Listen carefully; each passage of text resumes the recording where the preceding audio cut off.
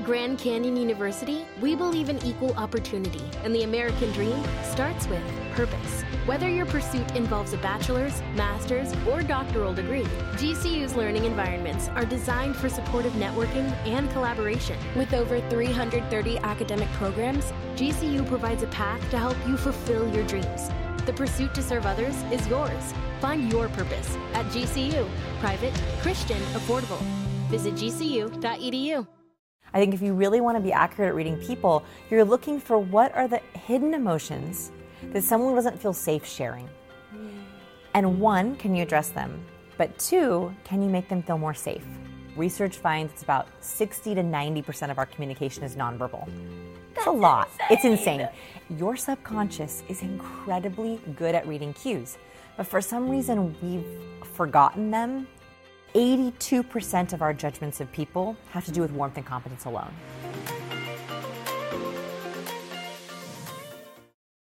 Vanessa Van Edwards back in the house to teach us how we can read people, what cues they're giving, and what cues we're giving out. That's right. And where I want to start is something that you say in your book about how you can like go on a date or go like to a job interview and you think, oh my God, they love me. Or they're going to immediately call me. The guy's going to call me as soon as I get home. Yep. I felt the connection. I saw all the signs. And then you get completely blindsided. And it's the opposite of what you actually thought it was. Okay, blindsiding is one of my greatest fears. Where you're on a date, you think it's going great. You're in a meeting, you're giving a pitch, you're like, yes, this interview's going to go so well. And you get home, you don't get a call. You don't get a text. You got to follow up. You get ghosted. Okay, I think that the reason why this happens is because we get so in our own heads. We have rehearsed answers. We have great stories we want to share, but we are not reading their cues. And this is the biggest mistake that smart people make. This is not a dumb thing. This is actually a smart thing. So if you are highly intelligent, highly smart, very aware, the mistake that you make is you miss the cues being sent to you because you're focused on delivering the best, brightest, most smart thing that you can think of. And that actually blinds us. So one of my kind of motivations for this book was I don't want anyone to be blindsided anymore. You know, for many years, I don't even talk about this part in the book, is I had, I think, toxic people in my life. I think I allowed people to blindside me where I was spending time with people and I wasn't reading their cues. I was really in my head. I was focused on being my best and brightest self, and I missed their toxic cues. And so I think that I want to empower people to be able to read exactly what cues are being sent to you so you are never blindsided. Yeah. I want you to know exactly what's going to happen next. Yeah. So let's get started, girl. All right, let's do it. Let's go down the rabbit hole. Okay, so there are 4 different kinds of cues. I think a lot of people, when they think about cues, they think about like body language. And body language is one of them. So nonverbal is the big communication channel. Research finds it's about 60 to 90% of our communication is nonverbal. That's a lot. Insane. It's insane. It's insane because we often think about our verbal and not as much as how we say it. So nonverbal, facial expressions, that's also our body language and our body posture. That's only one column though. The second is verbal, which obviously we talk a lot about, so our words. And the last 2 are the ones that I think we never think about. That is vocal. So our inflection, our volume, our pace, our cadence, what our voice tone and our vocal cords give away, or what we're hearing, what that gives away how they're feeling. And the last one is imagery, the colors we wear, the ornaments we wear. Like for example, even just here, if we were to think about a snapshot, like if we see your Wonder Woman necklace, that is an emblem that shows something about your nonverbal brand. That shows strength and courage and power. It tells me about your role model, your hero, your goals. Today I chose red. I don't know if you could guess why. Yeah, right? buddy. I'm on in the a front red cover mood. of her book Cues. I'm in a red mood today. And there's also colors cue us in certain ways too. So the last one is imagery. Colors, cues, ornaments, our jewelry, our hair for both men and women, the images and the props behind us in our profile pictures, in our dating pictures. So I think that what people, when they're thinking about their dating pictures, they think about their face, how they look, their hair, maybe what they're wearing, but we don't always think about other information that we can use to help us cue, okay? And that's props. So some really fascinating research looked at the different props that we hold in pictures. And what these do is they create neural maps. So neural maps, and that sounds fancy, but actually all it is that one prop can activate an entire neural map in your brain. And you might have read this part in the book, but hopefully you won't remember it. But okay, so think of a moon. Everyone think of a moon. Think of a moon over the ocean. Close your eyes, think of it. Now tell me a laundry detergent. So most people, after they hear that, would say Tide, the laundry detergent. And they actually did this in the lab. They actually found that they could cue people to the answer they wanted with specific imagery cues. Because when we think of a moon and ocean, we think of gravity, we think of tides. Why this is really powerful, especially in dating, is people are making these really quick decisions. And so in a picture, you don't just want to be pretty or handsome. And I think that's what people focus on. I want to be pretty or handsome. You also want to activate neural maps. That's how you get that extra second when someone's like, swipe, swipe, swipe, and they pause for an extra second. It's because you've activated a neural map. So for example, a dog might activate someone's neural map. If someone has their own dog, they're going to think of all the warm and fuzzies with their dog. That one's obvious.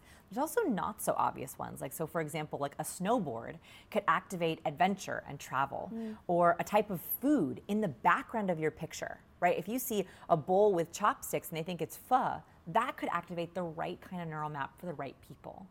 So I want you to think about, what neural maps do you want to activate, right? Do you want someone who's a passionate foodie or really outdoorsy or really into book smarts? Have those props in your pictures. That's going to activate those neural maps around you.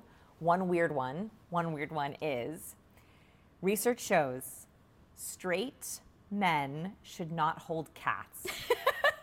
I'm so sorry. This study was quite clear that when straight men hold cats, women do not find them as attractive. I don't know why. I'm so sorry to the cat lovers out there. Can I tell you why? Because when I heard you saying this, immediately I was like, oh, women won't like that. And it wasn't surprising, only because I actually like cats. Yeah. But they are dismissive. They are the king of the castle. They don't care about you as an owner. They will absolutely claw your eyes out if you given a chance between them and you. They'll choose them every time. Dogs aren't like that. Dogs are loyal. Dogs are like forgiving. They'll sit at your feet. Like it's like, so it's a You're different. right. It activated a personality neural map. Yeah. You just answered a question that I've literally had for years since reading this study. That's right. A cat is not just a cat. So, right, the way that neural maps work is it's clusters of words. So let's say that there's a rose in your picture, right? That might make someone think of, sure, flowers, but it also might make them think of The Bachelor. Right? It also might make them think of their grandmother, because their grandmother always had red roses. So the clusters of words, and you're right, a cat is not just a cat. It also has a cluster of personality traits, right? Yeah, like sometimes more standoffish, sometimes more mysterious. And if women want a man who's going to be loyal, they might not think of that in their neural map for a cat. So I think that this is like a little superpower, right? So don't just think about your attractiveness or your approachableness in these photos, including your LinkedIn photos. Right? How can you add cues, imagery cues that are going to help you? So like even, for example, in the background of LinkedIn profile pictures, what could you add in the background? Like there's a difference between if you're on a green background or if you're in a corporate background. On our videos, one thing that I've learned is if I can have props behind me that help my cause, it makes my clicks better. It makes my watch time better. So, you know, we talked about the 4 different types, right? So nonverbal, verbal, vocal, and imagery. There's also, the way I like to think about this is there's 2 goals with our cues. And this is also with reading people, is that we are constantly trying to assess someone's warmth and competence. That researcher Dr. Susan Fiske, this incredible research out of Princeton, found that 82% of our judgments of people have to do with warmth and competence alone. That's crazy. Yeah, we think, oh, I want them to think we're funny and likable and smart and efficient and powerful. Actually, warmth intelligent. Warmth and competence are really the ones that are the most important. So if you can cue someone for your warmth and competence right off the bat, it actually speeds up your connection. And is that in every situation, whether you're dating, it's a work situation? Every situation. So for example, if behind me on my YouTube channel, I often put chemicals, like I put my favorite chemicals behind me. The reason I did that is because I tend to come across as highly warm. And warmth is great, it's trust, it's likability, but I want people to take me seriously, right? I want them to take me seriously whether they're just browsing my YouTube videos or they're listening to me. And I was having trouble dialing up the competence piece. And so I realized I had to add competence cues right off the bat so people knew, this is a serious video. The moment I added those chemicals behind me, it added competence in that very first frame, and people knew, oh, this is a learning video. Right? Yes, it will be a little funny sometimes. I'm only funny sometimes. Yes, I hope that I can trust her, but actually this is a learning video. And so what I want you to think about, whether you're dating or you're talking about your social interactions or your LinkedIn profile, is what are your intentions? Right? Like, what do you want to show? Is it warmth? Is it a lot of likability warmth? Is it competence? That's what you should be cueing for. And that's also what others are cueing you for. So the next level here is reading people. When you're looking at someone's profile or picture, or you meet them for the first time, what cues are they sending to you to try to cultivate your impression of them? Okay, I love that. Let's Okay. keep going down Yeah. this because this is Yeah. fascinating. So let's say you're meeting someone for the first time. I'd love for you to break down the cues on Yes. certain things, like the non-verbal and the verbal, because you're so amazing Yeah. at being very specific. And then I'd love to dive into, then how do you know in those moments? So let's take dating, right? It's or a high stress situation. And high stress is an anxiety is happening Yeah. because you've got the excitement, you've got the nerves, Yeah. all of this that comes with any situation where you may not be 100% confident. So how do you decipher the cues that are accurate or the cues that are accidental due to the circumstances? Okay, that's one of our biggest challenges as cue readers, right? Because some of our cues we can control, right? Like I can sit up straight, I can have good posture, I can smile at you when I want. Like I can purposefully do all those things. But actually what is more accurate, what we know is not put on or forced, are the small cues that people do, especially while they're listening.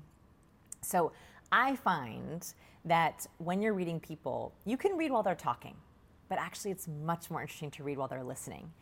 And that's because when someone's talking, they're in presentation mode, right? Like they've either rehearsed the answer. So let's say that there's two different kinds of people with ill intentions and people with good intentions. If someone has ill intentions, they've rehearsed what they want to manipulate. They've rehearsed what they want to say, right? So bad actors will present themselves with the perfect kind of cues they think can add to it. Good actors, people with good intentions, didn't rehearse anything, but they're just presenting their best self. That's all on purpose. What's more interesting is when they're listening. When someone's listening, they're not rehearsing anymore. They're off the clock and their brain is much more focused on you. And so what I like to think about is, okay, what can I observe while someone is listening?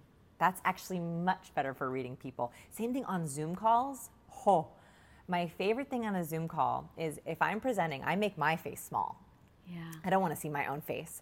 I pull up other people's faces and I specifically look at people's faces on video to see what are they doing while they're listening. Are they open to me?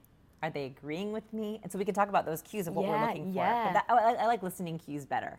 Never dawned on because I'm so in my own head, right? So I'm just like, what cues am I giving off as I'm talking? And so we definitely want to go down those cues, but I didn't even really think about when someone's listening to you. And obviously that is, I assume, a skill that's going to be you need to train, because sometimes it's hard to talk, make sure that you're projecting yourself in an accurate way and take in what the other person's doing. Sure, and that's why this is perfect during the kind of easy small talk banter, right? When you're not delivering the hardest part of your presentation, but you're did you do anything exciting this weekend? And you can talk about your weekend very casually while still observing all the listening cues. That is a much easier way to sort of get warmed up, and hopefully next level, by the end of this video, when we'll be next level, they'll be able to do it even while you're talking. All right. Okay. All right, so the first basic thing you want to know is warmth. So what the research finds is that warmth and competence is actually chronological. So they can happen at the same time, but warmth comes first.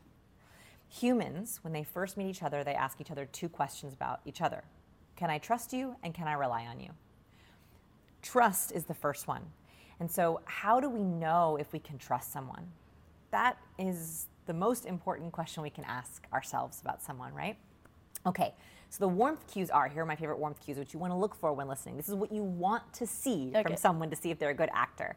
The first one you're doing right now, you're smiling and you are nodding. You're giving me lots and lots of nods. Lisa, I love your nods. I love them so much. Oh my God. Can I just say, I got a criticism in one of my recent videos that in the comment section. Who did that was that? Basically oh my God, she's so distracting with her nods. And in fact, in that moment, I was like, it actually is a little, as I was watching myself, I was like, it is a little distracting, but I'm so in it.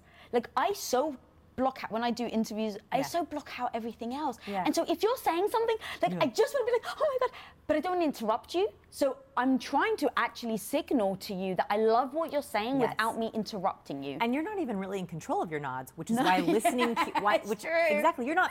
Even if you were to say, you know what, that person is right, which they're not. I should stop nodding. You wouldn't be able to stop because you're listening. I think I would. Yeah, you're right. That's why listening, looking at the cues, decoding someone while they're listening is actually so good because it's very hard to control our cues while we're listening. Okay.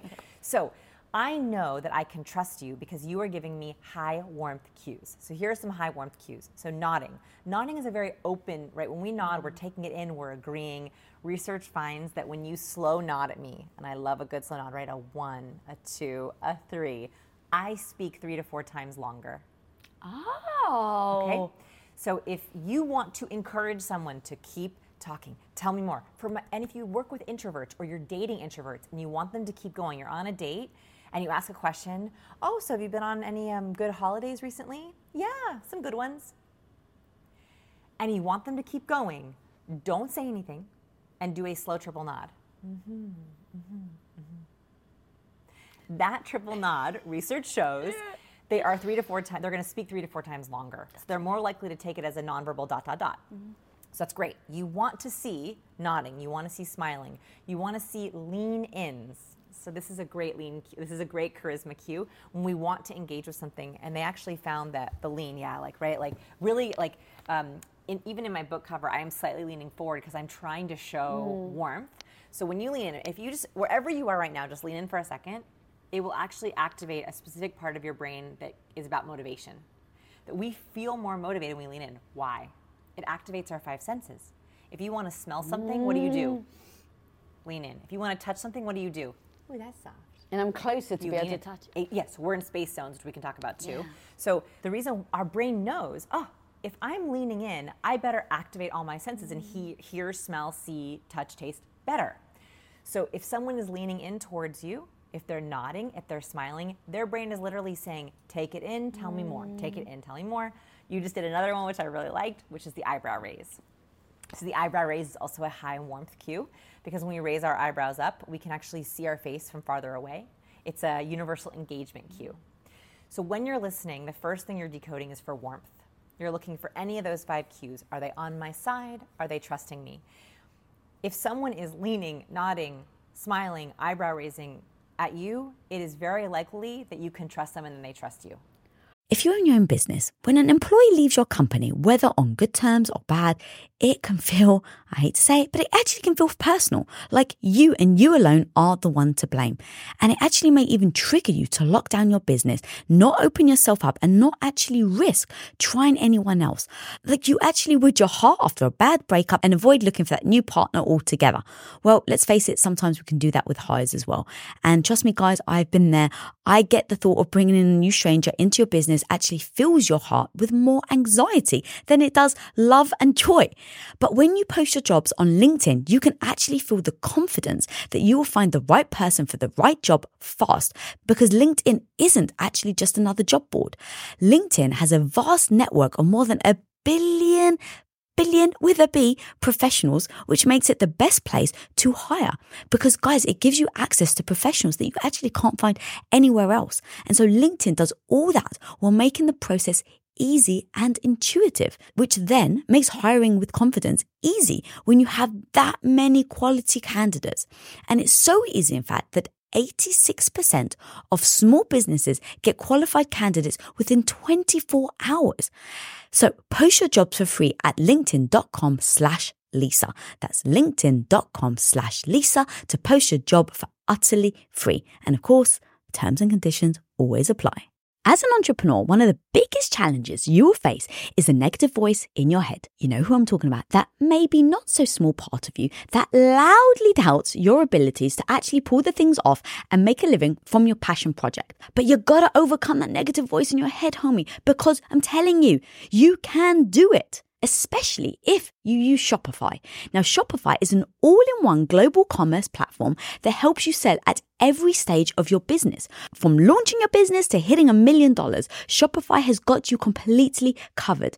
And with all the built-in Magic AI award-winning customer service and the internet's best converting checkout, you have everything you need to shut down the voice of doubt and make all your amazing business dreams a reality. That's exactly why, guys, I love Shopify. So if you want to start growing your business with more customers and sales, shut that negative voice down and prove her wrong that you can do it, Shopify is here for you. So go and sign up for just $1 a month with your trial period at shopify.com/Lisa, all lowercase. Again, guys, you can go to shopify.com/Lisa right now to grow your business no matter where you are and what stage it's in. That's shopify.com/Lisa. Now, can you give me the opposite? What if Yeah. you can't trust someone? Okay. What are the cues? Okay, so here are the cues I don't want you to see, but if you do see them, it's really important to take note of them. This is how we can prevent toxic people, I think, from coming into our life.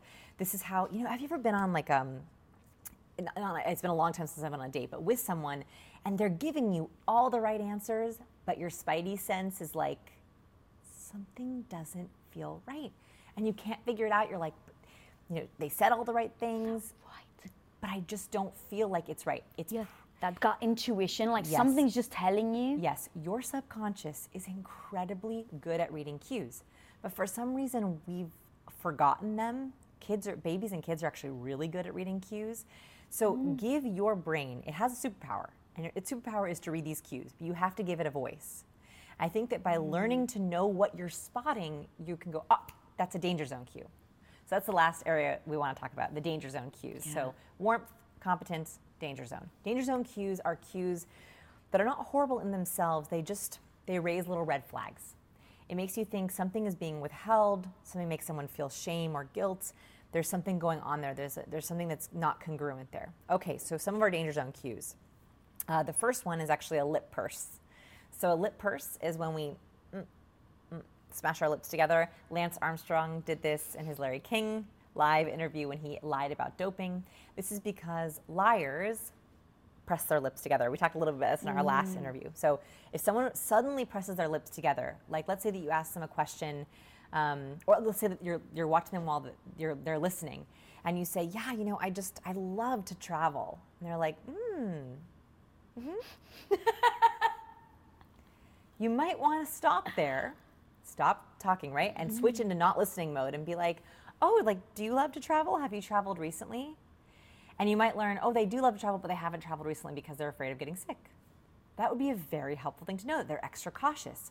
So you never know exactly why you're seeing those danger zone cues, which is why it's great to do it and then pause and be like, I'm going to dig deeper. I'm going to figure out why that happened. So a lip purse. And it's okay to call someone on the lip purse? Oh, okay. So you have two choices when you see a danger zone cue. Two choices, maybe even three choices. You see a danger zone cue, right? One is you make a mental note and you wait, right? So I make a mental note, he or she lip pursed while I was talking about travel. I'm going to try to circle back to that. I'm going to see if it comes up again, right? So then I can bring up travel again and see if I see another danger zone cue. So just take a note, don't do anything. Second is to actually address it, right? So do you like travel? And the third one, which I'm cautious to share, but you can do it, is you actually acknowledge that you spotted a cue. That's something I would actually do. This takes guts, and I'm not surprised you would do it. I'm a little afraid. I'm a little afraid to do it.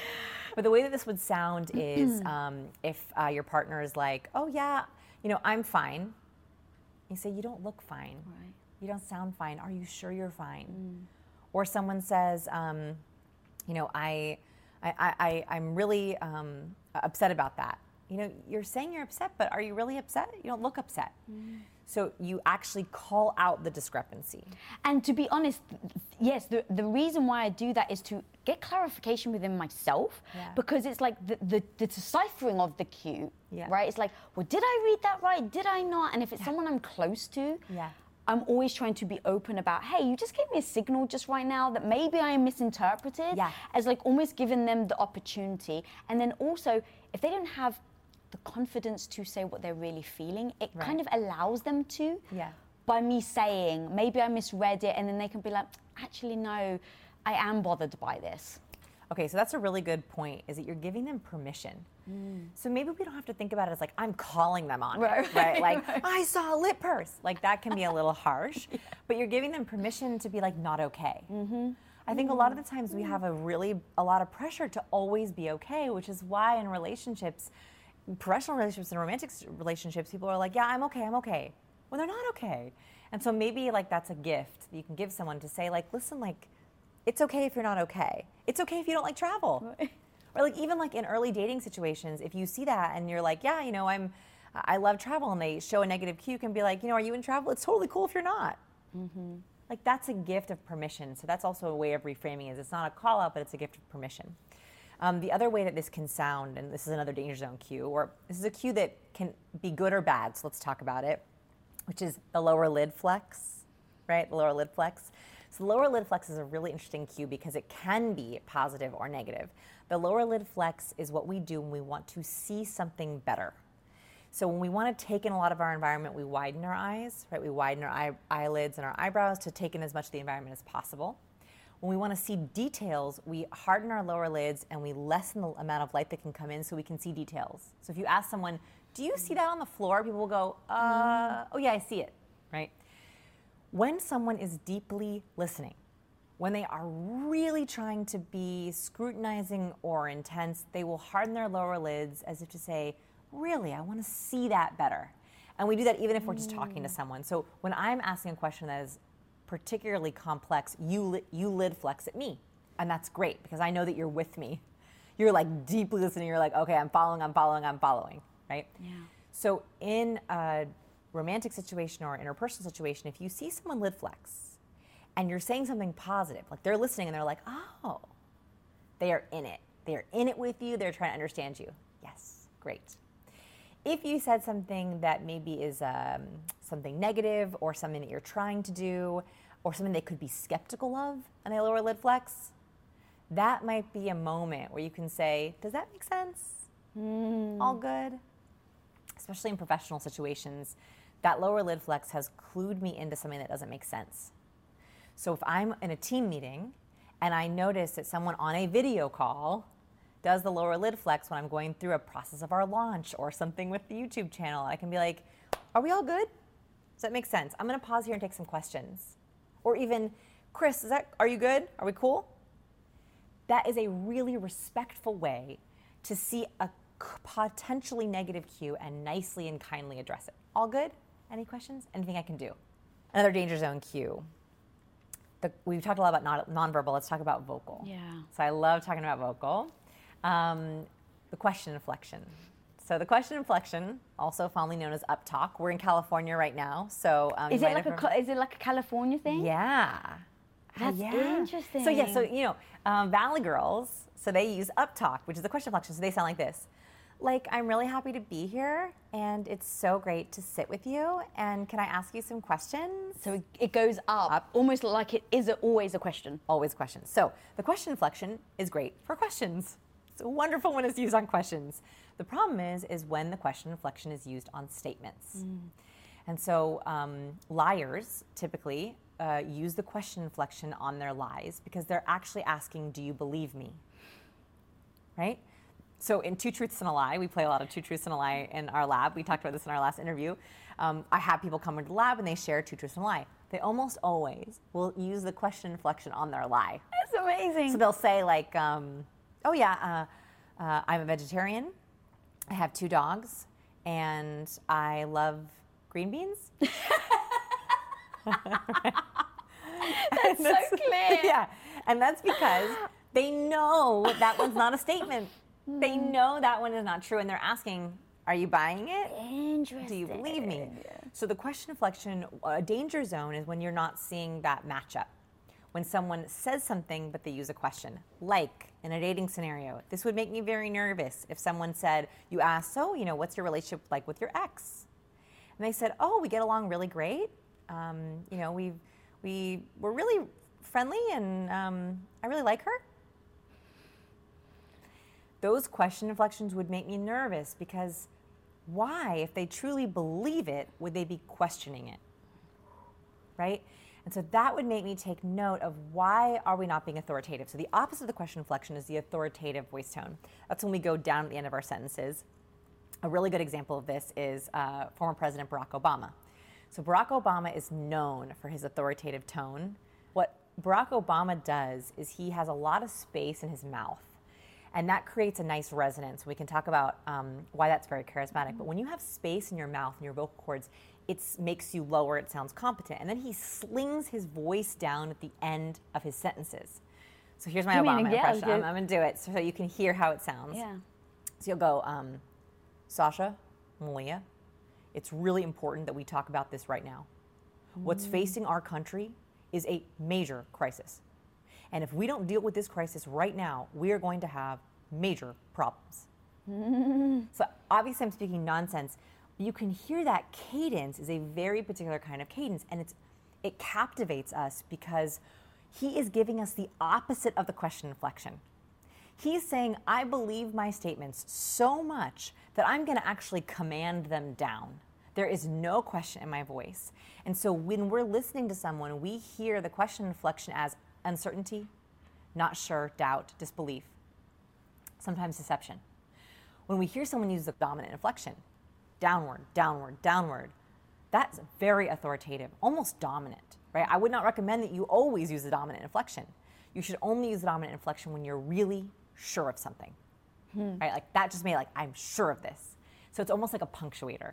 So I want you to think about inflection too. We can't forget about inflection as well. Yeah, and I love that. I just actually want to keep going because you give a great example in the book of how this really does in real time actually affect potentially your life. So if you can take us through the Shark Tank story, because there's so many situations where they don't come back from that. That's right. Or they build $1 billion company. Right. Okay, so I love Shark Tank. So Shark Tank is a show where entrepreneurs go and pitch a panel of sharks or investors to invest in their business. It's a great show to watch cues. And so my research team and I were curious, what makes a successful pitch? All of these are good ideas. All of these are successful people. They wouldn't make it on the tank if they weren't. Why is it that some get a deal and some don't? And they're big deals, they're not little deals. So what my research partner, Jose Pina, and I did, thank you, Jose, for researching all these talks, is he analyzed 495 pitches on Shark Tank. 495 pitches on Shark Tank. 495 pitches on Shark Tank. Okay, it's a lot of pitches. It's a lot of pitches. And we coded on as many variables as we could think of because we didn't know what we were going to look for. So we looked at hand gestures and smiling and inflection and space and everything we could think of to see if we could find patterns. And one of the ones we noticed during this coding was Jamie Siminoff's pitch. So Jamie Siminoff is the founder of Ring. I use Ring on my own doorbell. It is a massively successful company on millions of homes around the world, and it was acquired by Amazon for over $1 billion, with a B, right? What most people don't know is that he almost ruined his company and had a failed Shark Tank pitch.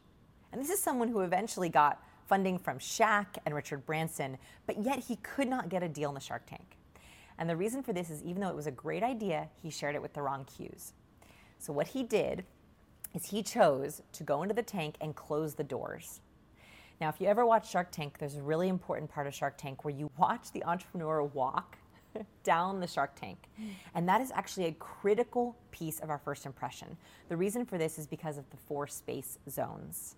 And that's because when we are getting to know someone, we want to see them come into our personal space. So these pitchers would walk down the hallway and they would come into the tank and they would stand on the carpet and they would say, "Hi, sharks, I'm here to pitch you a deal." What Siminoff did, and he made a not a great choice with this, I don't know if it was the producer's fault or not, he closed the doors to the tank and he knocked on the Shark Tank door. And he said, "Hello, it's Jamie." And he went up at the end of his name. When we ask our own name, it is the fastest and biggest way that we give away our power. It's like saying to someone, "I'm so not confident in myself that I'm going to ask you my own name. I'm going to ask you permission." So he says, knock, knock, knock, "It's Jamie?" And Mark Cuban goes, "Hi." And he says, "Here to pitch?" So he used 2 question inflections in the first few seconds of hearing him. And that immediately gave away his competence. It made them doubt him, and he had a really hard time having those sharks take him seriously. They would not take his deal seriously, and they eventually excused him from the tank. And I think it was all in those first few seconds. That question inflection is so, so powerful. I love that so much because that really does drive home exactly what you're saying. It's not about all the other, like, the big totality of it. Sometimes it can be these tiny, tiny, freaking minute things. And it's not about what he was trying to sell because, like you just said, it was $1 billion company. Yeah, so it's a great idea. Product, it's a great idea. Yes. So it's not even about the product. It is the delivery. And the delivery then makes something either a smash success or it ends up being, 20 years later, you're like, I had this idea for a ring thing and I didn't get a funding, so. And this is, I think, Jamie Siminoff is incredibly intelligent. He's incredibly smart. He had an incredible idea. And so this is the problem. Again, smart people suffer with this. This is not a problem of people who aren't smart enough. This is actually the problem of people who are too smart. Very, very smart people, they prep for an interview or negotiation or a presentation, and they prep their ideas. They want their ideas to be amazing, right? They're pitching to their boss or their team. They have their dream job, and they're like, I have to have the perfect answer. And so they script out the perfect answer. And they go in there and they're blindsided. They don't know why. They're giving the perfect answers, but people are on their computer checking their email. They're not getting any nods or any smiles or any leans. They're not seeing any of those warmth cues, and they're like, what's going on?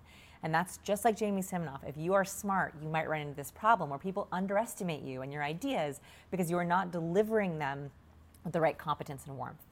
Yeah, oh my God, it's so powerful. It really is. You actually mentioned Space Zone. Yes. I really want to go into this because it was like the first time I'd really heard about how you break it down. Yeah, so this is, I also, when I read this science, and this is research that I was like, oh, this is happening invisibly.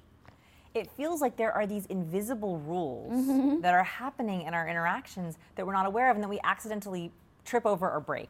So one of my goals with this is like no more invisible. Like let's make them visible cues. So here's one of them, which is that there are 4 space zones. The fancy word for this is proxemics. If you want to get fancy, and so this is across genders and cultures and races, although that there are some cultural differences between exactly how big each are. But there are still 4 zones. They are the public zone, which is further than 7 feet away. So further from 7 feet away from someone, you can't really see their facial expressions that well. You kind of have to speak up for them to hear you. That's considered the public zone. Strangers, we like them to stay in our public zone where they can't reach out and hurt us. We can't really see them very closely. They kind of keep their distance. The next zone is called the social zone.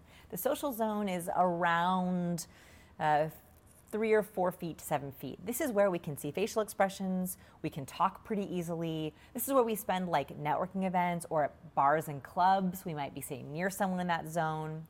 The next zone is the personal zone. The personal zone is about 1.5 feet to 3 feet away. Again, a little bit different based on culture. That's where we really have deep conversations. This is the perfect distance for us to have a deep conversation. If I were closer to you, I would be in your intimate zone. Your intimate zone is 18 inches away from you, and that would be way too close, right? That's like pre-kissing, right? When you're in the 18-inch zone, you're too close.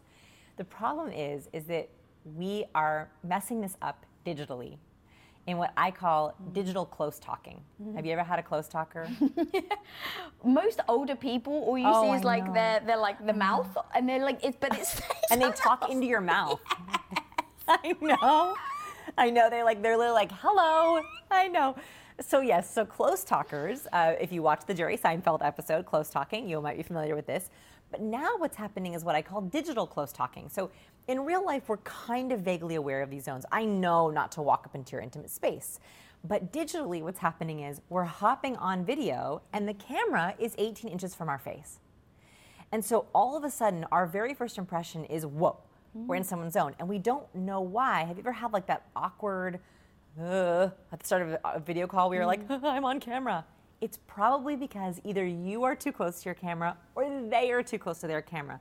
Instinctively, your brain goes too close, too close, too close, awkward, awkward, awkward. And you'll notice, and I've seen this on video calls, people will hop on too close and there's like this, hi. And they both sit back and they're like, so how's it going? It's like they had to get out of that zone. So please, please, please measure the distance between the tip of your nose to your I camera. love how precise you are. I mean, let's get precise, right? Yeah. So like measure the tip of your nose to your camera and make sure you are at least 18 inches away. If you are taking selfies, just keep in mind, closer than 18 inches away is intimate. So if you are on a dating profile, you might want that, right? You might want something that's up and close and personal, intimate. That is going to send off intimate signals.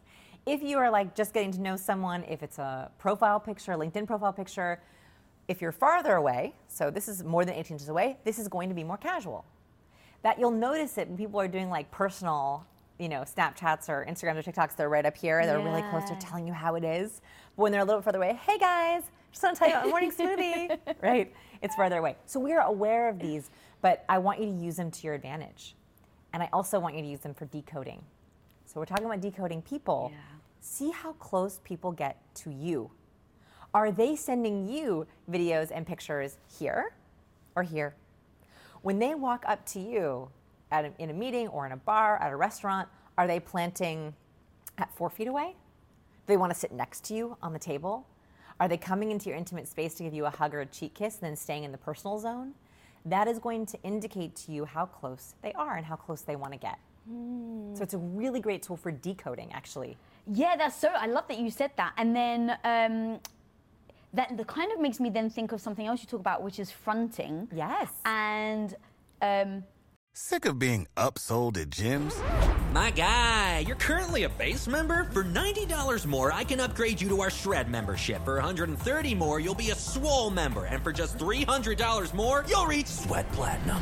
At Planet Fitness, you'll get energy without the upsell. Never pushy, always free fitness training and equipment for every workout. It's fitness that fits your budget. Join Planet Fitness for just $1 down and $10 a month. Cancel anytime. Deal ends Friday, May 10th. See Home Club for details. If you're fed up of people constantly pushing you around, ignoring your boundaries, and just disrespecting you left, right, and center, then it's time to finally stop letting people walk all over you and start actually standing up for yourself, my homie. Because trust me, I've been there, staying silent and living a life I never actually wanted for myself, but lacked the confidence to do anything about it. But I was able to go from someone who settled and lacked all the confidence in herself to someone who comfortably commands respect. And guys, and my homie, even with the fears, the doubts, and uncertainty, you can finally go after what you freaking want in life, set boundaries, speak up, show up, fight imposter syndrome, and stop people pleasing. And I break down how to actually do this step by step in my book, Radical Confidence. And when you pre-order your copy of Radical Confidence right now today, guys, you can get a free gift valued at $171, which includes my ultimate guide to Radical Confidence, which is a workbook that you actually can work through as you're reading my book, 3 months ad-free listening to Women of Impact on podcast, and 1 hour exclusive relationship coaching sessions with me and my hubby of 21 years, Tom. So my homie, if you go and pre-order this book right now, you get all of those things for utterly free, which has been valued at $171. So go over to radicalconfidence.com to pre-order your copy right now. That's radicalconfidence.com. See you there, my homie. Let's freaking go. Correct me if I'm wrong, also like if you sit next to somebody versus like, because that's the thing, right, on dates, it's like, do you sit next to the person you're dating or do you sit opposite the person you're dating? So this is a couple different things, like let's unpack them because those are actually really, really good questions. They can affect your entire date. And I actually looked into, there's a lot of research on seating, so we can talk about seating. Yes, please. I know. I love this subject so much. It matters. Yes. It matters. Okay, so first fronting, which I love. So fronting is sort of a side cue to space. And the reason for this is because fronting is when we angle our body towards the person we're talking with. So if we're fully fronting, our toes, our torso, and our heads are fully in alignment, right? You would know. Now, by the way, we don't do the interview like this as much because then it kind of is exclusive. Yeah. It's not as inclusive to everyone. That's the only reason why, because I way prefer facing someone head on than I do like at the side, but it's... But I just think this is what's interesting is the way that you have your chairs angled, the way that we're set up is actually beautiful. Because I'm saying when I really want to talk to you, I'll angle the top of me towards you. And then I'll also kind of angle out towards the cameras. It's actually a way of being inclusive. If we did the entire interview like this, everyone would feel really left out. Right? We don't want to feel left. We don't want to feel left out. So when you're in an important interaction and you want them to feel like you are there and you also want to decode, are they really on the same page as me? watch their toes. Watch their toes. When we are really into someone, anecdotally, we found that we can usually predict office crushes. We can, not always anecdotally, I can usually go to like a Christmas party or like a work party, and by looking at people's toes, I can usually tell where the office crushes are. And that is because when we have a crush on someone, we want to be fully engaged with them, so we point our toes towards that person, and that's where we want to move towards. Right? When we're walking towards something, we angle our toes towards them. So in a good interaction on Shark Tank, someone starts in the public zone, they walk through the social zone, walk into the personal zone, and in a really good pitch, they reach over and they hand out tasty treats. They reach over and hand out samples. We actually found that interactivity was the #1 predictor of what pitch would go well. And I think it had to do with fronting and space. Is it if the person remained on the carpet the whole time, they were always in the social zone. It's really hard to connect with someone deeply and trust them and give them your money if they're in the social zone. So the really good pitchers would have some reason to cross over into the shark zone. So they would be like, oh, here's a puppy for you, or here's a salsa for you to taste, or here's a cupcake for you. And they'd walk into their shark's intimate zone, hand them something, and if you watch on camera, they'll actually lean down front with them and say, here you go, Barbara. Here, Lori. Here, Kevin. For a brief moment of full fronting, right, full alignment, and also a real brief moment in that intimate zone. And I think that those sharks were literally like, this person, I trust them enough to be close to me. I'm much more likely to get engaged with them. Yeah. So fronting space zones, right? So to show engagement, angle your toes towards the person you're with. The most important person in the room, a boss, a VIP, angle your toes towards them, even if you're across the room. And if you want to know if someone is very into you or aligned with you, watch their toes. It's not a great date if someone is angled out. And this always makes me really nervous when my husband and I sit at restaurants and are creepy and we watch everyone. We guess. We have a game where we guess. We do too. Are they on their 4th date? Yeah, exactly. And so on their 5th date, are they friends? Are they siblings? Is it going well? Is it not going well? We love doing it. And one of the easiest ways to tell if a date's going well or not is if someone is, angled away, and they're just giving you head attention, their body and their feet are looking somewhere else. They are not fully engaged with you. It is a sign of nonverbal respect to say, I'm going to angle my entire body towards you. This also can happen if you're on a date or you're in an interaction and you say something that made someone disengage. So if you say something that makes them nervous, and I really, really want to have a family. I really want to have children. I've thought about kids too. And they shift their body. And they shift their body out in a way. That's a literal signal that we can't control, a listening cue, right? If someone's like, and they shift them out, that somehow disengaged them or made them just a little bit nervous. And so you also want to look for sudden not fronting or distancing. It's called distancing for looking at the actual cue. So the one thing that actually you do talk about, though, is also context. Yeah. Because it's like, some people may go, okay, I've watched the episode, I've read, Vanessa Van Edwards' book cues, I got this shit, Yeah. I know, oh my God, their toes aren't towards me, screw that, I'm not going on a second date, they weren't interested. No, But- okay, yes. So first of all, always give someone the nonverbal benefit of the doubt, right? So there's actually research on this. I think we talked about this last time, the Pollyanna effect. It's always better to assume good. Yes. So I do want to say that first is, this is not about gotcha moments. It's actually the more you can assume good in people and good intentions, the more accurate you are. The second thing is there are 96 cues in the book. So we've maybe talked about 8. Yeah. Right? So this is good, right? But there are a lot of cues, and 96 cues isn't even all of the cues. I had to cut cues because it was just too long. So first is there's a lot packed into all those signals. We also want to look at context and clusters. Those 2 C's that protect us. Context and clusters protect us as decoders. If you want to be really accurate at reading people, you have to focus on context and clusters. So context very simply is, what is the context you're in? So for example, if you're in a loud bar or nightclub and people can't hear you, they might lean in to hear you. That might not be a warmth cue. Right? Yeah. They literally might be like, what was that? And you're like, head tilt, lean in, he likes me. Yeah.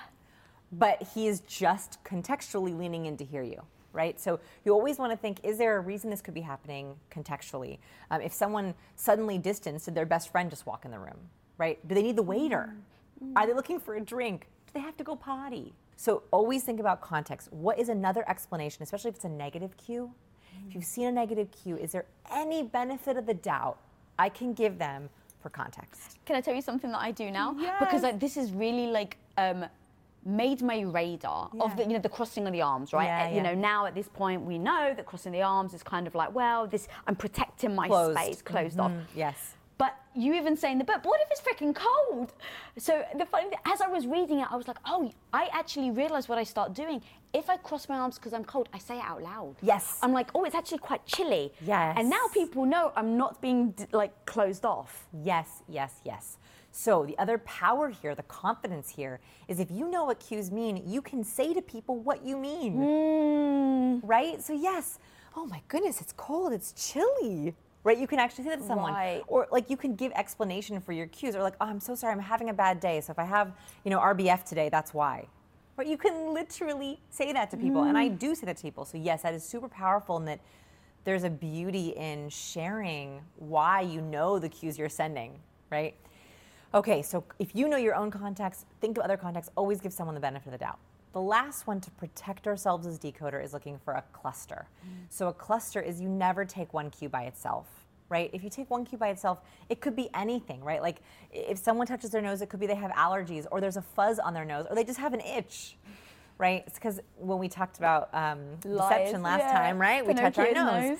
But someone might have allergies. So it's the same thing with any other nonverbal cue. You notice I mentioned like 5 warmth cues, and I mentioned like 5 danger zone cues, because I don't want you to look at a cue by itself, right? So we're looking for the combo, the cluster of nod, smile, eyebrow raise, flex lid. We're looking for all those together. That signals, yes, like I'm having a warm interaction. Same thing with danger zone cues. I saw a lip purse and a distancing behavior, and they disengaged. Oh shoot, they used the question inflection. I need to dig deeper, right? And there's actually a last C, which is just confirmation. Can you confirm it? Oh yeah. Can you verbally confirm? All good? You okay? Are you sure you feel that way? Right, the last one. I love that. Is that the same as, because I've heard you say contempt is one of those ones where we actually very often misread. And, contempt is the 4 horsemen of the apocalypse. That's right. It is literally the danger to every relationship. Man, contempt is a really good one. These C's are especially important for contempt, because contempt, you have to make sure you're actually seeing it and why you're seeing it. So contempt, very simply, universally, is a one-sided mouth raise. So if someone just smirks their mouth, either side, right? Yeah. Kind of like it's like a smirk. If you try this, by the way, and tap into how you feel, really intuitive people will actually feel kind of better than. Like, yeah, all right, whatever. It's like a better than, it's like a scorn, disdain, it's negative. The problem is most people think of the contempt smirk as okay or half happiness. I see so many profile pictures where people are like, I'm like, whoa, what are you doing? You're showing contempt by accident, because it's like apathetic. It's like kind of look cool. But actually, it's an incredibly negative cue. In our body language quiz, we have a body language quiz where we have people just test themselves on facial expressions. Contempt is the number 1 cue people get wrong. Number 1 cue, and they usually think it's boredom. And it's the opposite of boredom. So what Dr. John Gottman found, and this is like one of the most incredible research experiments in the book, I think. Dr. John Gottman is a marriage and family counselor in Seattle, and he looked at married couples. And he wanted to know why couples stay together and why couples get divorced, and can you predict it? So he brought couples into his love lab, and he tested them on everything he could think of.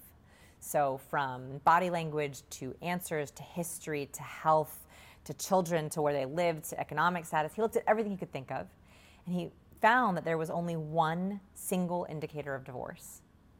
That couples who showed contempt, only one member of the couple had to do it, during the initial intake interview were 93% likely to get divorced. 93%. So if one member of the couple in the initial intake interview went, that's my wife. Ah, I see. Or she's really anal, really obsessive compulsive. And I showed that little contempt. contempt is the only emotion that doesn't go away. So why this is such a predictor of divorce is because most of our emotions, and this is important to know as decoders, most emotions fade quickly. Happiness comes in a burst and then you go back to normal. Fear comes all at once and you self-soothe. Anger comes and you calm yourself down. But contempt, it's like it sits and it festers. Contempt or disrespect or hatred, if you feel better than someone, feel that better than, and it's not addressed, it grows, and then you can't even look at your spouse for doing that. You get annoyed with everything they do. That's what that seed of contempt is. And so if you see contempt on someone's face, CCC, is it a cluster? What's the context? Is there any other reason that they could feel contempt? And lastly, confirm. What made them feel contempt? It's not always obvious, by the way. You don't always know why someone shows contempt. I learned this cue many, many years ago, and ever since then, I am very aware of making sure I figure out, is it self-contempt? Like sometimes people feel contempt just of themselves. They don't like their own thought. Sometimes it's something that's being said. Sometimes it's where they are. Sometimes it's that they're hungry. I mean, you don't always know what it is. So that's why I like that last piece of confirming, hey, what's going on? Be like, look, I'm going to be honest with you. Sometimes you show me contempt when I talk about X. Oh. What is it? What's going on? I think that kind of verbalization is like incredibly powerful for relationships. I love that because I think you even said like that stat, they can even do it with the audio off. They don't even have to listen to the words that are coming out of the couple's mouth. Yeah. If one of them shows that sign, if Dr. Gottman can watch, thank you for adding that, that's what's so crazy. He can watch silent videos of couples and tell you with 93.6% accuracy if that couple's going to get divorced. I mean, that is a shocking statistic, but that's what he's looking for. He's looking for that emotion, and that's what decoders do. I think if you really want to be accurate at reading people, you're looking for what are the hidden emotions that someone doesn't feel safe sharing. And one, can you address them? But two, can you make them feel more safe? Right? Like a really accurate decoder has nothing to decode. It's all good. They create safe spaces for people. Right? Really good decoders don't have a lot that they have to do because they're constantly open and having safe spaces for people to share and not hide emotions. When people don't have to hide emotions, they're not hiding or sharing. They don't have to hide from you. Vanessa Van Edwards! Oh my God. Homie, I freaking adore you. Your book is so damn fire. Where can people get it? Where can people follow you? And all the free stuff, bonuses you're giving with the book. Oh my goodness, yes. So scienceofpeople.com is where we have all the bonuses, and we have a ton of stuff we're giving away for Qs because I so appreciate every order. All my breakdowns are on YouTube. So there was a bunch of Qs I couldn't even do in the book because they were so visual. So if you want to get a little taste test, go see my breakdown of Britney Spears. I break down Justin Bieber and The Rock. Oh man, I have fun with Qs. So on YouTube, wherever books are sold. Guys, as you can tell, I freaking adore this woman, but it all came down to when I've read her first book. It was so directive. It gave me tips. It actually bettered my life. Go buy this book. It's so freaking detailed. Go check it out. And guys, if you're not following me, follow me at Lisa Bilyeu. And if you haven't subscribed, click that subscribe button down there. And until next time, guys, be the hero of your own life. Peace out. What does it mean when I do that? Oh, that's like a signal of respect. That's good, right? I got you. Yeah. Hell yeah. There you go. Yeah. She said it. You heard it here.